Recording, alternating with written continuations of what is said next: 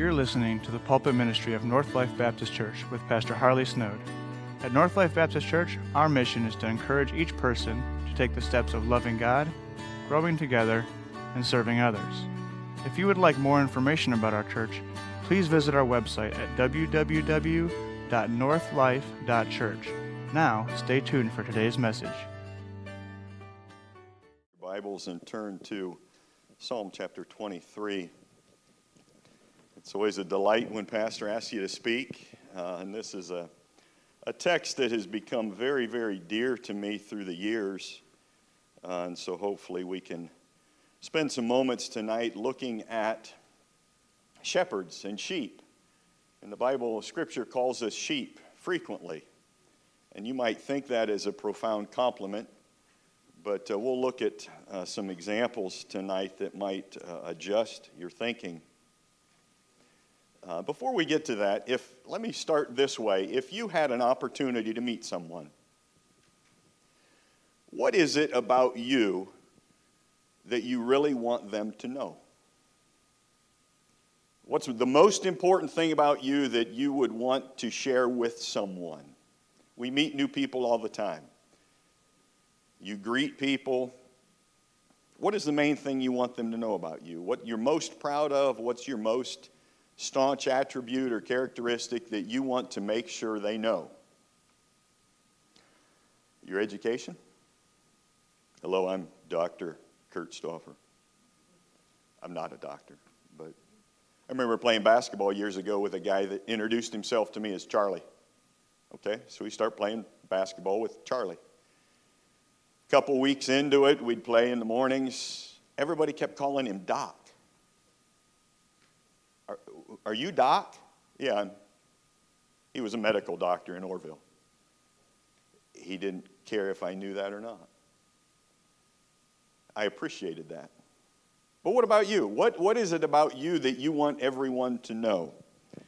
Your employment position? I am a technical sales rep where I work. We hired a new guy that started putting at the bottom of his emails, Senior Technical Representative. We don't even have one of those. But that's what he wanted you to know about him. What is it about you? Your position within your family. We became grandparents. That's pretty cool. Is that the most important thing you want people to know? You just became a parent. You just got married. You're a husband now. You're a wife now. What is it about you want people to know? A particular hobby you have that you're very skilled at. And you're a second-degree brown belt in something. Is that what you want people to know? And I ask that because when I read Psalm 23, the first phrase climbs right in my lap. You know what David wanted us to know about him? Before we read that, what could we say about David? King David authored this. What? He was a king. You might want to note that when you meet someone. What else? What else besides a king was David? The Bible speaks a lot about him, doesn't it? Shepherd. He was a shepherd. He was a warrior. He was a psalmist. He was a husband. He was a dad. He was many, many, many things. And yet, what does he want us to know right away? The Lord is my shepherd, I shall not want. He maketh me to lie down in green pastures. He leadeth me beside the still waters. He restoreth my soul. He leadeth me in the paths of righteousness for his name's sake. Yea, though I walk through the valley of the shadow of death, I will fear no evil, for thou art with me. Thy rod and thy staff, they comfort me. Thou preparest a table before me in the presence of mine enemies. Thou anointest my head with oil. My cup runneth over.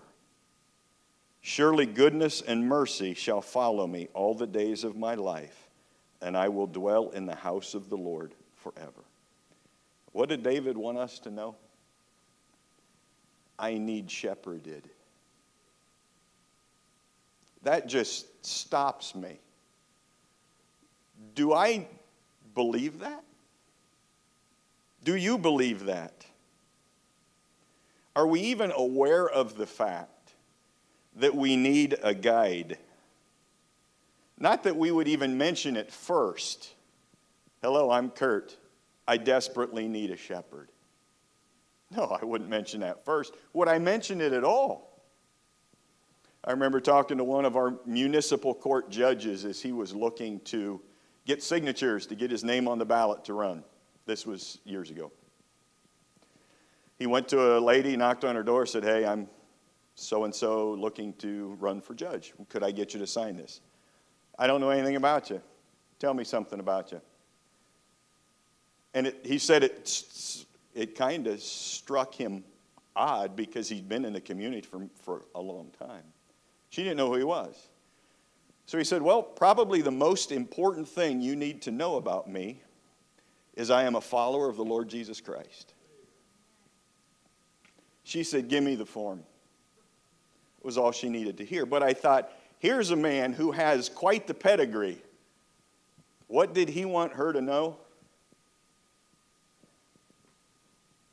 The Lord is my shepherd. So I just stop there and want to encourage us. Is that a reality that you recognize? You need a shepherd. You need a guide. Our hearts are deceitful, aren't they? We're easily misled. We're easily distracted. We desperately need to know that we need shepherded. I'm loving our small groups Sunday mornings, you that meet on Wednesday nights as well.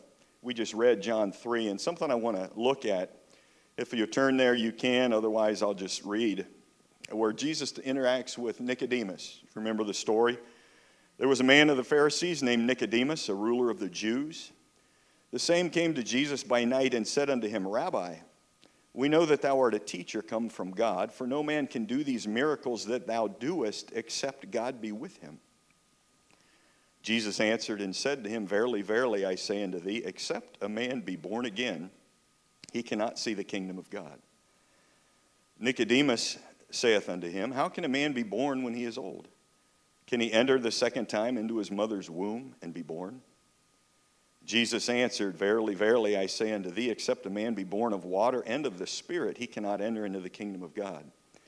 That which is born of the flesh is flesh, and that which is born of the Spirit is spirit. Marvel not that I said unto thee, ye must be born again. The wind bloweth where it listeth, and thou hearest the sound thereof, but canst not tell whence it cometh, and whither it goeth. So is every one that is born of the Spirit." Nicodemus answered and said unto him, "How can these things be?" Jesus answered and said unto him, "Art thou a master of Israel, and knowest not these things?" I read that and I think, if you get any training on being a speaker, and you're up on a platform and you offer the opportunity for questions and answers, and you get a question, the way you're taught to respond is, "Wow, that's an excellent question. That's very insightful for you to notice that and ask." You don't say, "Are you kidding me?" What does Jesus say to this master teacher? "Art thou a master and you don't know these things?" What is he saying? He's saying, "Nicodemus, you have all this brilliance, and yet this very basic truth, you have no idea." And when I'm reading Psalm 23, that first phrase, that hits me. I need a shepherd. I need a guide, and I fear I don't get that. I think I'm brilliant enough to embark on my week, lead my wife and kids, accomplish the tasks, and yet the basic thing, oh great Nicodemus, is you need Christ. And as I'm reading our text in Psalm 23, friends, we need a shepherd. We're not as developed spiritually as we might think. And I just fear we're missing a basic truth. You and I need a shepherd. This needs to be much more of a central understanding when we interact with others. It's not all these wonderful titles I hold. It's not all these impressive accomplishments I have achieved. Rather, it is the reality that most notably, I am a follower of the Lord Jesus Christ. He is my shepherd, and I very much depend on his leadership. When our boys were young, I grew up having animals. A lot of lessons to be learned with responsibility as a kid with that. So when my wife and I had 3 boys, when we raised them up, we had the same thing. Well, one of the lessons I thought was important that I did not have as a kid is sheep. So we actually bought sheep. And my introduction to being a shepherd was, we didn't have many, 8 maybe. And it was funny, tonight I asked Kyle, my youngest is 21, I said, what's the number, the ear tag number of that sheep that was 97? We had one that was a booger, and he remembered it all these years later. Anyway, my introduction to it is I went to the farmer. I had my trailer behind the truck, went to the farmer to load up the sheep, and he had them already penned up in the barn. So I backed the trailer up to it, we opened the door, and we spent the next, I don't even know how long, trying to chase these brilliant pieces of livestock into the back of my trailer. And we were worn out. And finally, the farmer just said, Kurt, just stop. Okay, what? He said, let's just catch one. So we caught one and drug her into the back of the trailer, tied her into the front of the trailer, and he said, now, Kurt, step out of the way.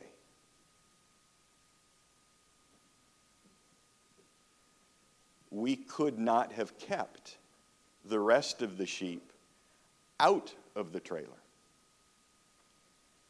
And I remember sitting there thinking, God, you call us those. What did I just watch? They wouldn't go in that trailer for anything. And now 2 seconds later, you couldn't have chased them out of the trailer.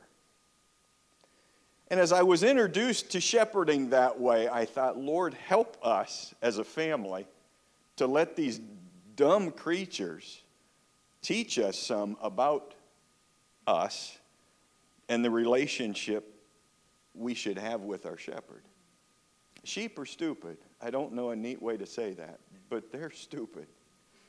And from what I read, they're likely the most needy class of livestock that exists. And Jesus, in his wisdom, calls us that. And I believe he does so that we can read a text like Psalm 23 and learn from it. And the first thing we need to learn from it is, if you're taking notes, the first line there is that I need a guide. I need a guide. In many, many ways, we reflect these habits of sheep. The first one I want us to see is that I need a guide. The second phrase, penned by David, I shall not want. Now, what does that mean? Was David ever in want? Did David ever find himself in a position of lack? Yes. Yes. Was he out of resources at times? Was he fleeing from King Saul at times? Was he fleeing from his son at times? So this shall not want doesn't mean we will never experience need, but rather has the understanding that regardless of our circumstances, I am content. 1 Timothy 6, verse 8 says, "But godliness with contentment is great gain. For we brought nothing into this world, and it is certain we can carry nothing out. And having food and raiment, let us therewith be content." I am completely satisfied because I know that everything I experience has been approved by the shepherd. And I am completely satisfied with the management he has on my life. That's what the verse means. Now let's try to slide those shoes on. Is that true? Are you and am I completely satisfied with his management? Or like the sheep, are we looking over the fence, wondering if the pasture over there would be a little nicer? In spite of all we have and all we have been given in Christ, we're looking for something more. Are we content like the psalmist? Remember Adam and Eve in the garden? How many things did they have a yes to? An abundance, wasn't it? Everything. An abundant blessing of blessing. How many no's? One. What did they want? Somehow they were not content with this superabundance. And we can pick at Adam and Eve, but I would say you and I would be in that same position. God has given us much, and somehow we're walking the edge of the fence just thinking that the alfalfa over there is a little tastier than what I have. It's not. And I would share that it's typically in a flock or a herd the same animal that keeps busting through the fence. So it has very little to do with the actual provision of the pasture. It has a lot to do with that individual animal, you and me. Are we content with what the shepherd has provided for us?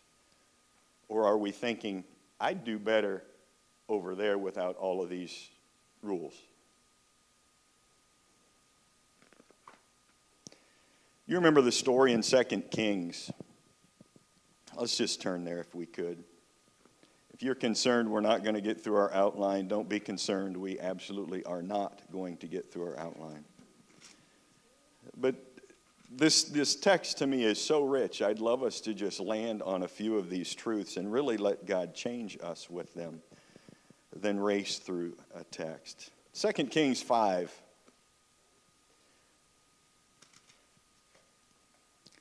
Elisha, you remember the story, Naaman comes, he has leprosy, and he wanted the king of Israel to heal him. But the king of Israel couldn't. Elisha said, send him to me, and I will intervene.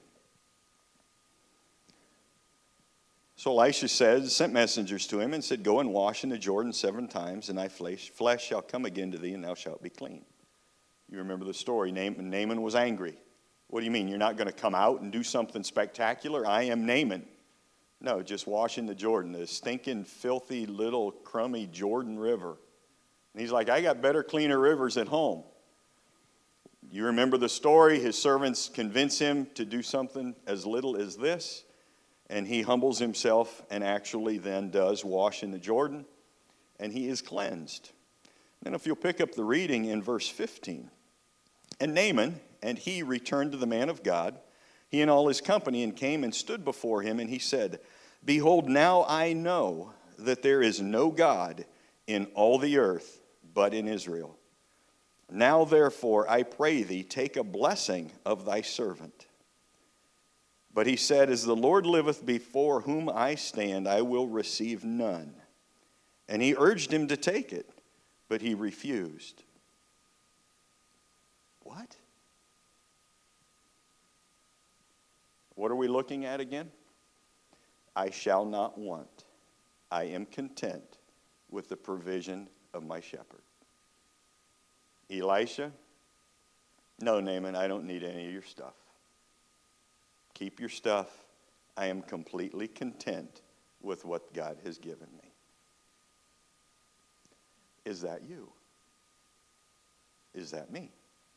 Are we completely content? Or are we always looking for, ooh, I can make an extra $5,000 doing what?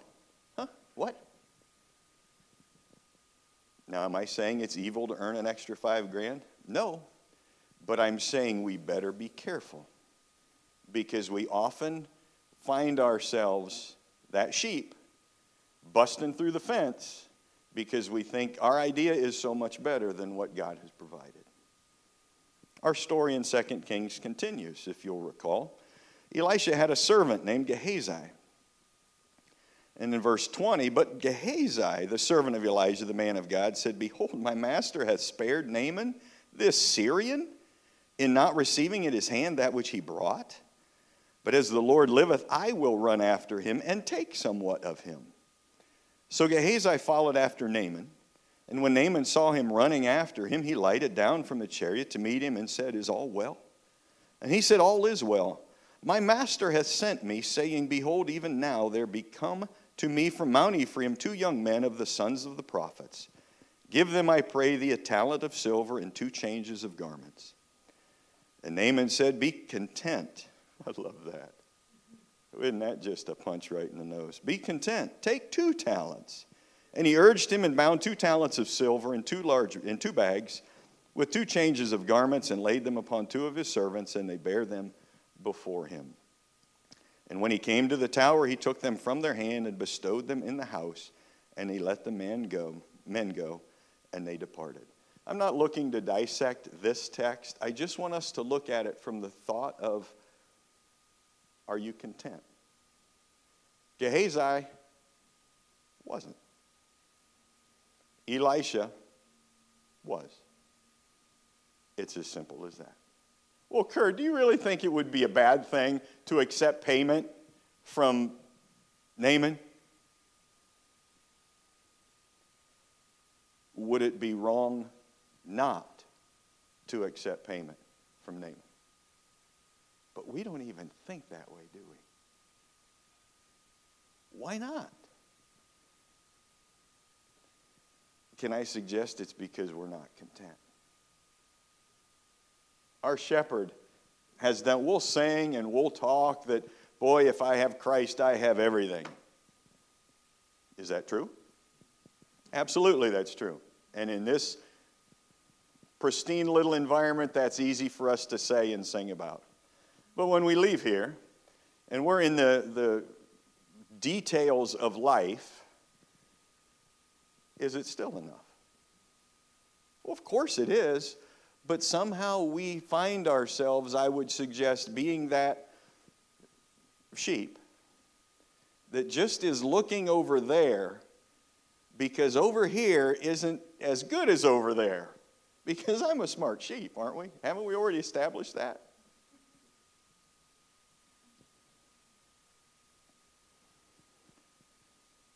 Are we absolutely satisfied such that we're not looking for provisions from another? I love watching some of the stuff I do with the sheriff's office. We interact with canines sometimes, service dogs. And they don't eat anything from anybody except their master. And you can hand them the most delicious, whatever dogs find delicious, and they won't even look at it. Why? They're trained that their master is where they get their sustenance. Period. They're not going to risk eating something that's contaminated by somebody that's trying to harm them. It's not even an option. They don't eat it. Sheep in the fold of God. We are so well cared for. And yet we are going to try to sneak through the fence and nibble on those grasses elsewhere. Why? So I just ask that we look at this text as the psalmist does. I need shepherded. And the second point would be, I will choose contentment. It's a choice. Are you going to choose contentment? Or are you going to choose to be seeking something else? Verse number 2, as we're racing through our text. He maketh me to lie down in green pastures. In the actual reading would be more, he makes it able for me to lie down in green pastures. But before we get to the lie down part, let me just ask, where in Israel did these lush green pastures come from? It's an arid land, right? Where did this pasture come from? The shepherd prepared it, right? The shepherd prepared this area, removed the dangerous rocks, removed the holes that would harm the flock, removed the poisonous plants, rid the area of predators. This green pasture didn't just happen that the sheep found. It was prepared by much sweat and much effort by the shepherd. His labor created this area for the sheep to enjoy. He makes it able for us to lie down. Do we recognize in our lives that our shepherd has gone before us and prepared these places for us? Do we stop and recognize that? This blessing you live in, or this trial you're walking through, didn't just happen. Our shepherd led this. Our shepherd went before us and prepared this. Now, on the lie down portion. There are several realities that must be present for a sheep to be able to lie down and rest. And each of these could be a lesson all by themselves. But I'll mainly just mention them and move along. First of all, the sheep must be free from fear. An afraid sheep will not lay down and rest. They will panic, they will run. Sheep don't have a lot of defense mechanism. They run. They don't know where they're running, but they are getting there. Predators can strike panic, sudden noises, a vehicle backfiring, all kinds of strange movement can cause anxious moments in the flock, and they do not rest. And there's a wide variety of matters that can cause us to fear, aren't there? We'll not list them all, but I got a call this week out on Route 30 and Elyria Road. A tanker truck rolled, if you guys were aware of that. The lady, the wife, and her pastor called me to find out if I could get any information. They didn't know. Is my husband okay? What's going on? If I would have encouraged her to take a nap, not a chance, is there? Not a chance. Why not? Because she's afraid. What happened to my husband? I don't know what happened. And that's just one simple example. But sheep, these little animals, they can't lie down and rest if they're fearful. And I would suggest, nor can we. Nor can we. Secondly, sheep must be free from strife within the flock. I told you we had a nasty sheep, number 97. She was meaner than dirt. I don't know why. She just had an attitude. And livestock has this, with sheep, it would be called a butting order. They butt their heads. And you can have 7 of the sheep grazing peacefully, but this old girl comes because evidently that clover plant is more tasty than the one over here where she's at, and she will knock them out of the way. And without going into a lot of application in a setting like this, but strife within the flock causes sheep not to be able to rest. And I'm not aware of strife in our flock, but I would just raise that banner that if you're a participant in strife within a flock, that's very detrimental to the health of the sheep. Sheep can't rest. Internal friction, posturing, will cause sheep to be unsettled and unable to rest. This constant tension generates strife. And are we seeking to position ourselves as that head sheep? What even that looks like in our minds, I don't even know. But are you worried about your rank? Are you worried about your position? Are you worried that you are not seen as you ought to be, so you're kind of willing to mistreat others and misrepresent yourself to get what you think you should have? Internal conflict in a flock prevents a flock from resting. Prevents the flock from being able to lie down. Are there petty conflicts between us that distract us? Thirdly, sheep must be free from torment. And mainly I would look at that as flies, as pests, constantly annoying and tormenting. A swarm of flies can bring such torment that an entire flock will run in agitation rather than comfortably graze. And does the sheep that is off by themselves get the greatest relief?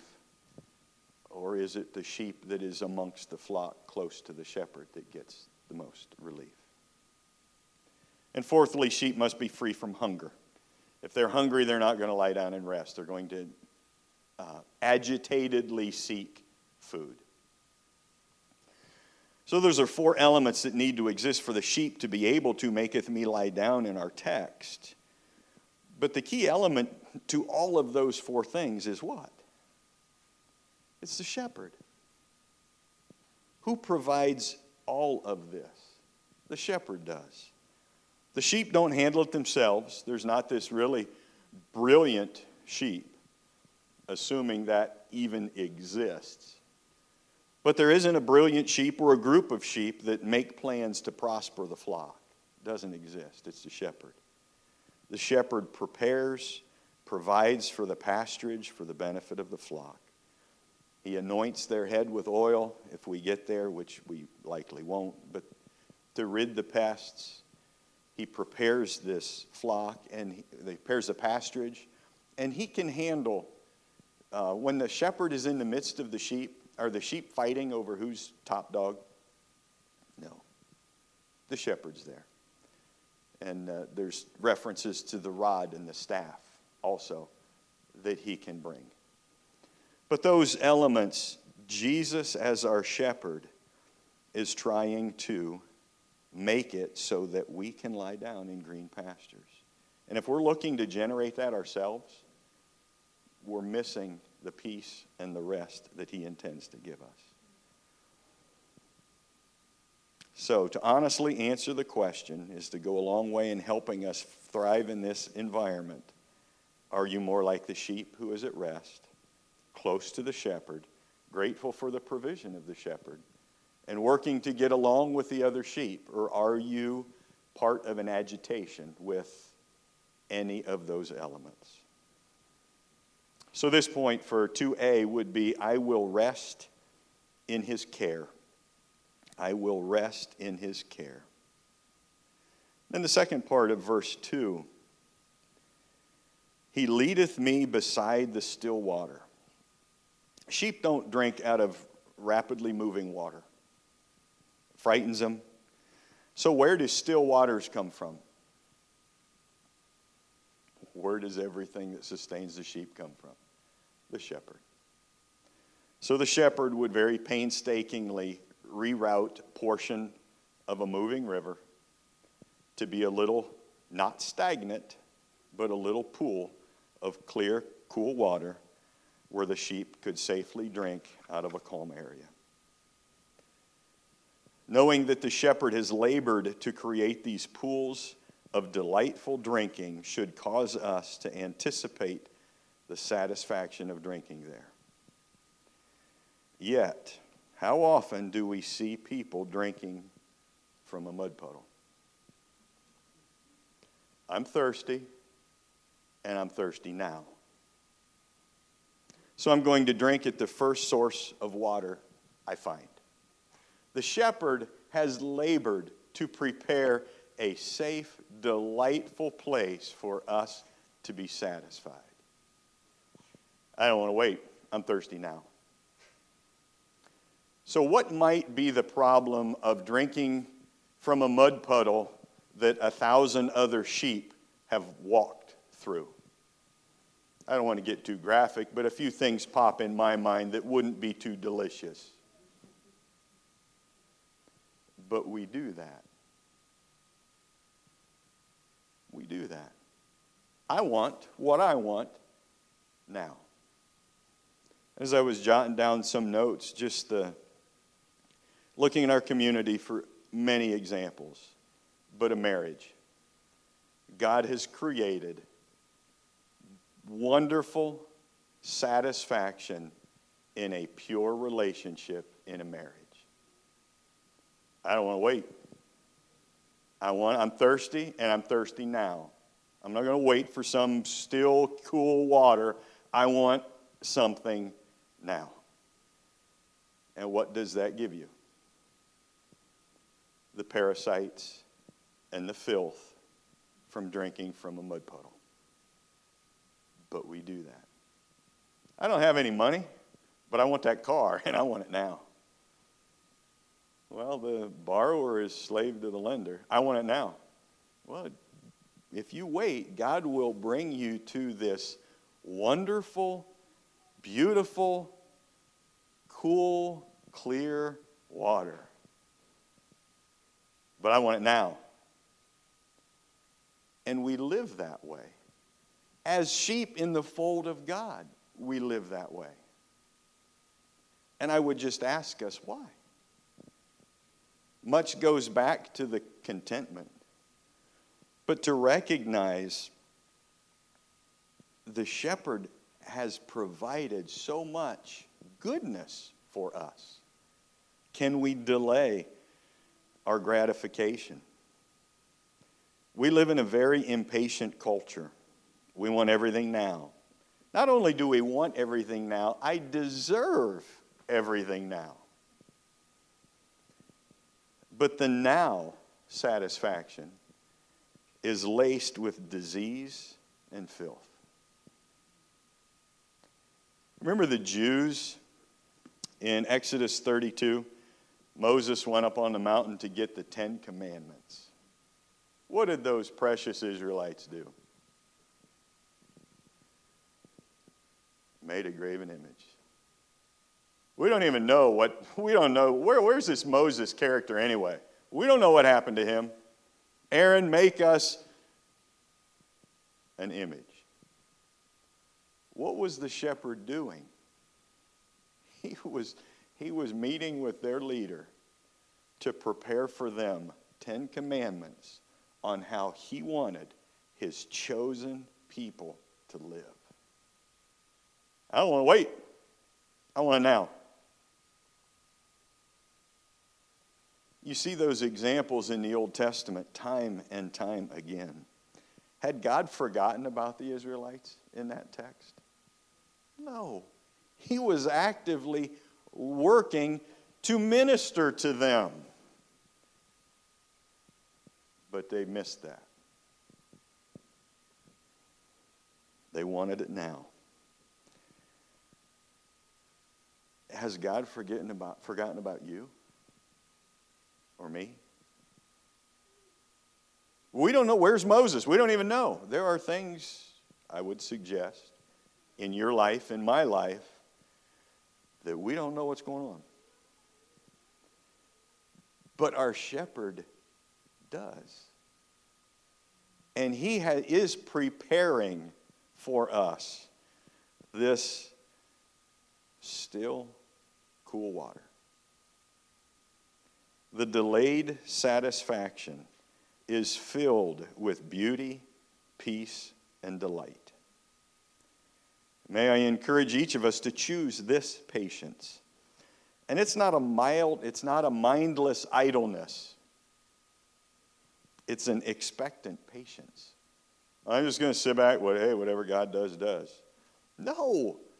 Look at Scripture. Look at what He has done. Would that not generate an excitement in our lives? What is He going to do next? I don't know, but it's going to be incredible. And I'm going to have a front row seat when it happens. That's what I'm talking about. Being a sheep close to the shepherd, anticipating what He's going to do next. Boy, this is kind of painful. Okay, it might be kind of painful right now, but He's got something in store, eternity, if nothing sooner, that is incredible. That's incredible for us. So are we more like that impatient sheep who rushes into poor watering sources for satisfaction, or do we wait for the shepherd's pure, still water? I will wait for His provisions, if you're taking notes. I will wait for His provisions.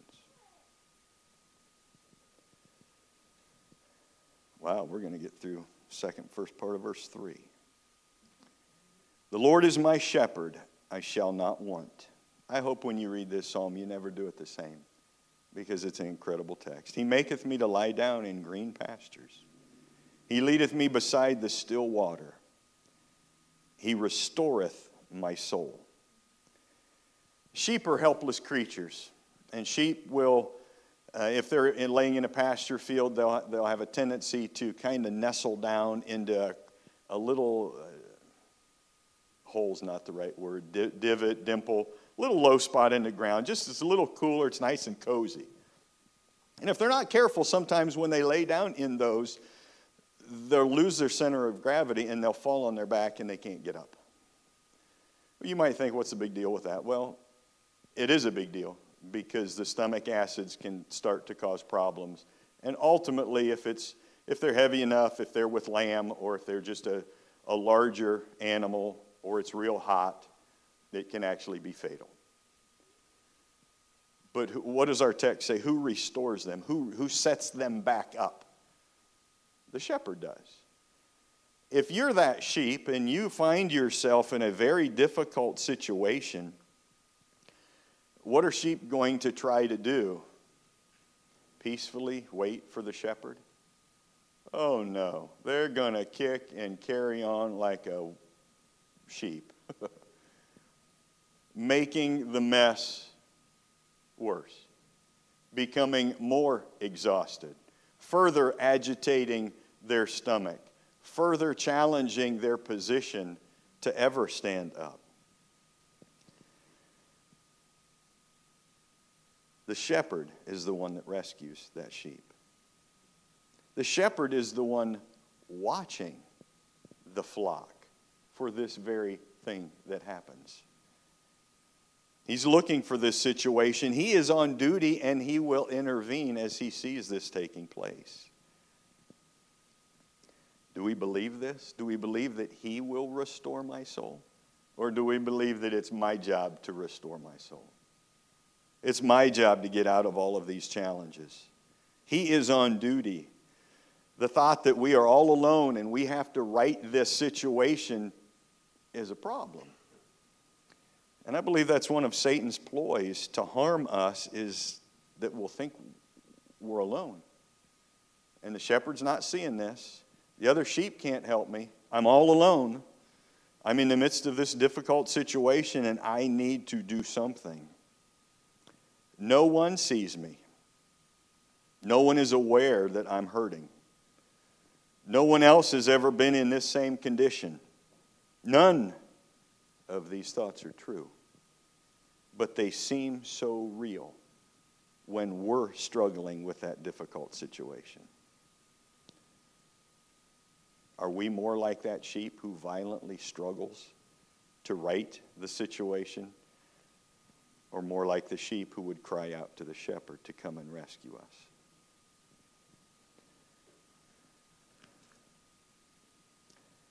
Remember Elijah at Mount Carmel? That incredible victory where he prayed and fire came down and lapped up the offering and the water and the wood. right after that, immediately after that, Elijah needed restored, didn't he? What happened? Ahab's wife, Jezebel, told him that she was going to kill him. And Elijah called out to the Lord, and he said, what? Lord, please just let me die. After Mount Carmel, this creature, this sheep, wished for death because he was in a difficult situation. And I would say, if we're honest, many of us have fallen prey to incorrect thinking like that. Because we see no way out. I'm in a hole and I can't get out. But what have we forgotten? It's not me that gets me out of the hole. It's not me that restores me. It's my shepherd. And he says he will restore my soul. The psalmist has all this confidence that he will restore my soul. And as Elijah was calling out for death, God reached down and restored his thinking. You remember that in 19. I love how it ended. Elijah thought he was all alone, and I believe he really thought he was all alone. And listen to what the Lord tells him. Yet I have left me 7,000 in Israel, all the knees which have not bowed to Baal, and every mouth which has not kissed him. Would that restore an Elijah who thought he was all alone? Yeah. Who did that? Our shepherd did that. So as we're running out of time, may I encourage you to read this psalm slowly and just bask in our shepherd who does all of these things for us. John chapter 10, Jesus calls himself the Good Shepherd. Our shepherd. He knows sheep need a lot of care, doesn't he? He made us that way. He intends to be the shepherd of a stupid, easily misled, easily distracted people. He knows we're that way. But he loves that relationship, and he wants us to look to him rather than ourselves. I love this text. I would love to go through it all, but we'd be here past all of our bedtime. So, if you would, let's stand with me and we'll close in prayer, please.